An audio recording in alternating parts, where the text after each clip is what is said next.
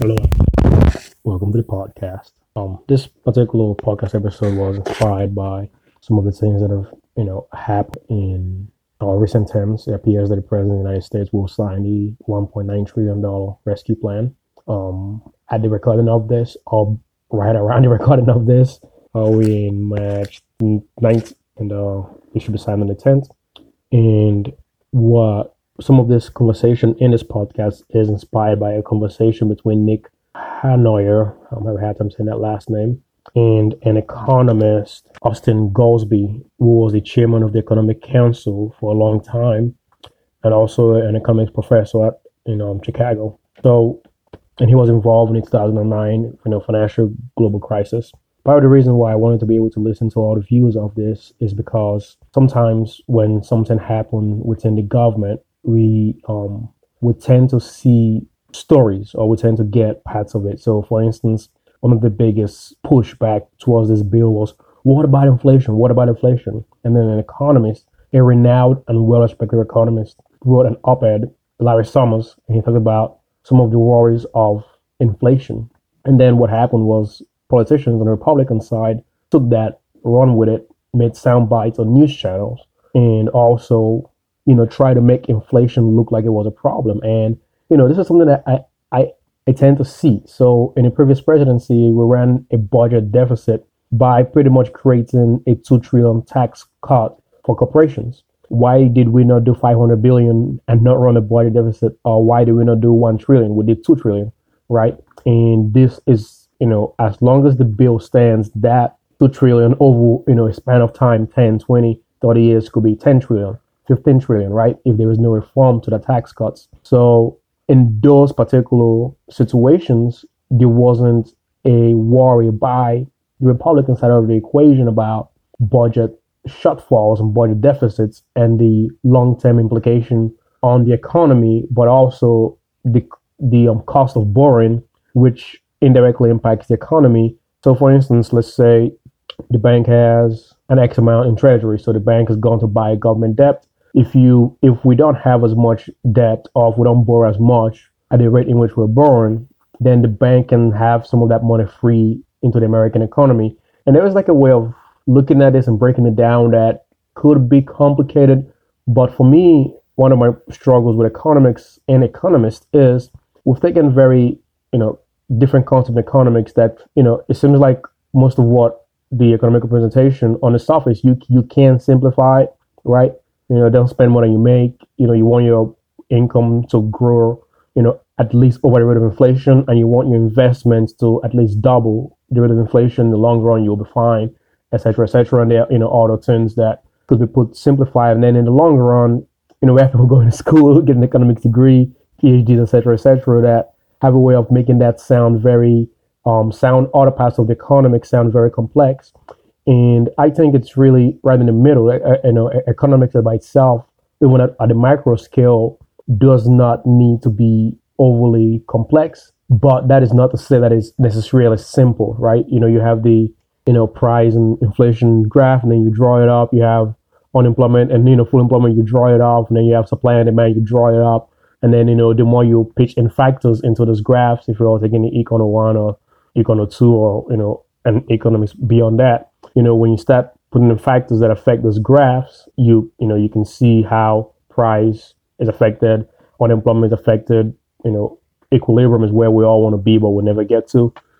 So so when I saw the inflation hawks, as I would call them, began to talk about, inflation, national debt, and there's like, there's a little bit of hypocrisy that I see in that level of thinking because it's not applied evenly and it's not applied across different administrations. So whenever someone comes out and say, let's worry about inflation, and they have been quiet about it under a different administration, then you have to question that. This is not to say that inflation cannot be a problem. It in fact can be a problem, but it's one of those things where you're willing to lose 2 trillion in revenue, and you're willing to, like what business is willing to lose revenue at the same time increase spending? We all know that's a bad business move, but that's what we did in the Trump tax cuts. And there is a case to be made for tax cuts and deregulation for business. But I think the previous episode I've highlighted that deregulation also means no workers' right also means gutting retirements, also means paying lower taxes, also taking the burden of the debt and putting on the average person as the 1%, as some would quantify that, have different means and mechanism to not pay the right amount of taxes. Also, it becomes a flawed system, deregulation on its own, but it can have good to where you don't want to create too much burdens for businesses. However, let's get back on topic to the 1.9 trillion rescue plan. Some of the data or the counter data that comes out to Larry Summers' concern and others is that if this was to create an inflationary pressure, like an inflationary pressure on the economy, then it would be at the most, some grab that data would be about 1%. We know inflation grows 3% year after year. We know we've been trying to fight inflation, or the Fed promised to get inflation to 2% and keep it there for a while, but they said that about 14 years ago, and they still haven't done it. So over a span of 2 years, if inflation was to grow by 1% based off this 1.9 trillion, and in truth, that is not actually a problem because we are growing inflation by 3% anyways. And given that this 1.9 trillion rescue plan is not something that continues on, so there's something called the GDP multiplier effect, and it's been said that you don't want that to move too far in one direction or too far in the other direction, and that on its own has too much consequences to inflation. However, what we are seeing here is a situation where this particular bill, at least as it's designed, is designed to help small businesses stay open, and if they're able to stay open and do well, they can expand. So this is preventing, economic collapse indirectly. This is preventing. So if you think about it, if a teacher was to lose a job, or a police officer, or a fireman, or other government officials were to lose their jobs based off a lack of stimulus, then you have a problem where demand goes down. So in the long run, long story short, you actually hurt the economy. However, if this stimulus is appropriated as is designed, it could help prevent some of that budget shortfalls from the state. It could also help prevent foreclosures. So, and from a multiplier effect, this is not just automatically increasing spending. Like, basically, this is not pumping more money into the economy as it is presented by some on the other side of the political spectrum. In fact, what this is doing is saying, oh, you that have not been able to pay your rent for a month or two, or you that are on the line of not being able to pay your rent. And yes, some people have kept their jobs, but they've made less. Some people have kept their jobs, but they've taken less in income. So some people, for the price sake, don't even want to do an employment. And I know such people, but you don't make as much money. So when the government comes in and say, we're going to add, $1,000 into your pocket, or $2,000, or you could write a student loan as your tax credit, or you could get some money to pay your rent. That really that doesn't create the type of multiplying effect that would have heavy impact on inflation. So that particular view of inflation by some on the other side of the political spectrum seems to be more hawkish and more of a political spin, because those people were not concerned about inflation on the previous administration. In fact, they unanimously voted for those rescue packages. So it is sad that we have a situation where there is a bill proposed to help the American people, and it actually is designed to not really, create too much inflation, put some incentives in there to actually help correct some of the wrongs in our economic system and in the way in which we help people. So, for instance, the rescue plan passed in 2020 of about $2 trillion that had all Republican support, set aside $500 billion for corporations. Excuse me. And we could talk about how that's good, it help keep jobs, it help keep them expanding, but we could also talk about how those companies that can take advantage of that system would end up creating a monopoly effect in the long run, that a smaller business that don't have access to those that have $500 billion will go out of business.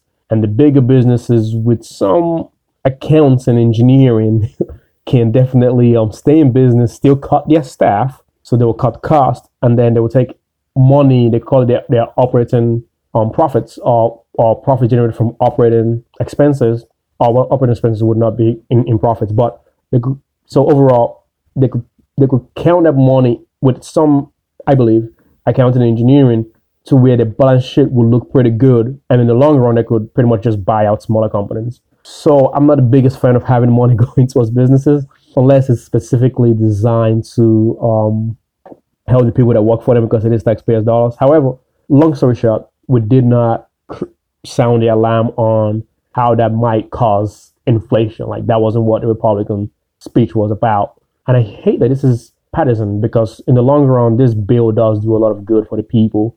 And now we have where it's going, hundreds of billions going to make sure the vaccines get out to all the public and all people, regardless of race, religion, ethnicity, nationality, whatever. You're an American, you're gonna get a vaccine. That's your economic status or whether or not you have insurance, right? So it's gonna help states and localities have money, keep their people employed.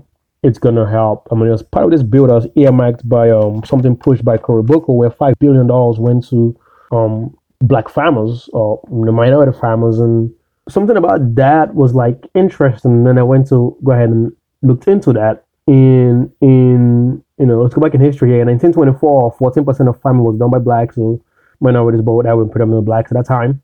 And today, only 2%. And I forgot what book I was reading, but it is documented that there were a time when the Department of Agriculture and even in other government agencies, in fact, loans stopped going out to black farmers. But banks were playing this game, and so was the Department of Agriculture and other government agencies, and that's why they went from 14% in 1924. Think about that. This is like this is pre-civil rights era. This is pre-rights blacks could vote. Or I have to look at that date. This is 1924 or 1964. But nevertheless, in the last almost a century, black farmers have gone down, and a lot of that have been tied to discrimination. So in this bill, making something like that to help correct some of the wrongs in history was just like amazing. And this is how we do get to a better America. This is how we look at what have we done, right in the past, what have we done wrong, how did we get to where we are today, what can we do going forward. And I believe that a bill like this really did a lot of good. The way in which the bill is targeted did a lot of good. And one more point on inflation, if 1.9 trillion was just going towards like the multiplier and just basically flood into the economy, maybe we could make a case for a little bit of inflation, but this money is spread out over years. Some of this is done through a rebate program that actually does. I mean, this bill itself, when someone comes out and cries about inflation and this bill, this $1.9 trillion rescue plan led by the Biden administration, it just doesn't make sense. And it's actually terrible that it doesn't have bipartisan support in the manner in which it should have, whereas a $2 trillion bill passed less than a year ago with $500 billion set aside for corporations had unanimous Republican support, or almost like 97 senators voted for the same. So this isn't the worry of inflation, the worry of budget deficit. It's not genuine. And if you have the Democrats saying, "Okay, we need help. We're going through an economic downturn due to the pandemic, and we're all going to come in and we're going to join Republicans on this helping the people." However, a year later, the White House is led by a Democrat. You have Republicans saying we're just not going to support this. This is not how we get to a better society. But I wanted to address the inflation problem because the moment I started reading and hearing about it, I was like, oh man, here we go again. The inflation hawks. And it just so happened that I stumbled across a conversation with an economist and a venture capitalist talking about this, and they were on my side of the belief. So I figured, why not listen, take some notes, and dig more into it. So this is good. And something Austin Goolsbee highlight was that we have tools to fight inflation if it ever goes in that route. However, we're not very good at fighting deflation if that was to ever happen. So I think it's good if we have bipartisan support, but something this bill did, what it was done for the black farming industry, what it would do for the rebates for parents having for parents with kids, and what it would do for childhood poverty is actually very amazing. And although that's only going to last for a year or two, so this could be a political fight in 2022 when elections are up, or when people are running for re-election, people are getting new seats. But I think the Democrats, by virtue of this bill, really set a tempo for America moving forward. We're actually the only developed country to not have pretty much a program written in law to help pretty much fight child poverty and have a system. And by providing this checks to help with childhood poverty that was put into this bill, I think we've really opened a conversation into moving forward as an industrious nation. See, some of the prosperities that come from being as capitalistic as we are, as adventuring of a society as we are, both economically, socially, and globally. We've also had a way of, through lobbying or crony capitalism or just bad politics and policy, but also influenced by big companies, corporations, and other factors, I think limited our growth. There's no reason why everyone, if you work for a business for at least a year, at an average of a minimum of 45 hours a week, should not get mandatory 1 month severance pay. Or if you work there for 2 years, mandatory 2 months. For every year you work there, you get an extra month of severance pay, right? So I know now I'm going off the deep ends of other things that I think we should be doing better. But I am saying that for all those countries that have those things set up, it is part of the capitalism. It is part. That's not socialism. It's part of the prosperous nature of a forward-thinking society. And we have somehow negated ourselves from doing that due to lobbying effort, but also due to neglect on our end of not taking those things into effect. So this is a good bill.